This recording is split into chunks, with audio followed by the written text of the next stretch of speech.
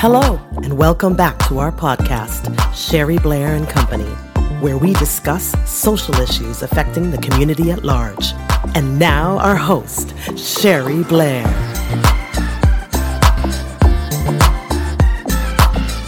Sherry Blair bringing you a daily dose of positivity. We are getting in the zone in month 7. We are gathering more strength and keeping it moving, right? If you've been working on these for 7 months, wow, you are past the halfway point, right? So give yourself credit for that.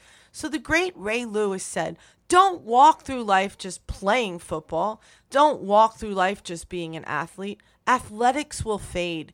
Character and integrity and really making an impact on someone's life. That's the ultimate vision. That's the ultimate goal. Bottom line. What's your bottom line? Have you made an impact in your own life? Are you satisfied with where you are right now? Before we can impact others, we need to be aware of and rise to our own personal greatness. Building ourselves up from the inside out is key. When we practice this daily, we become stronger, and then, quite naturally, we shine this out upon others and impact their lives. Nurture yourself first. Recognize yourself now just for listening to this daily dose of positivity. What do you see?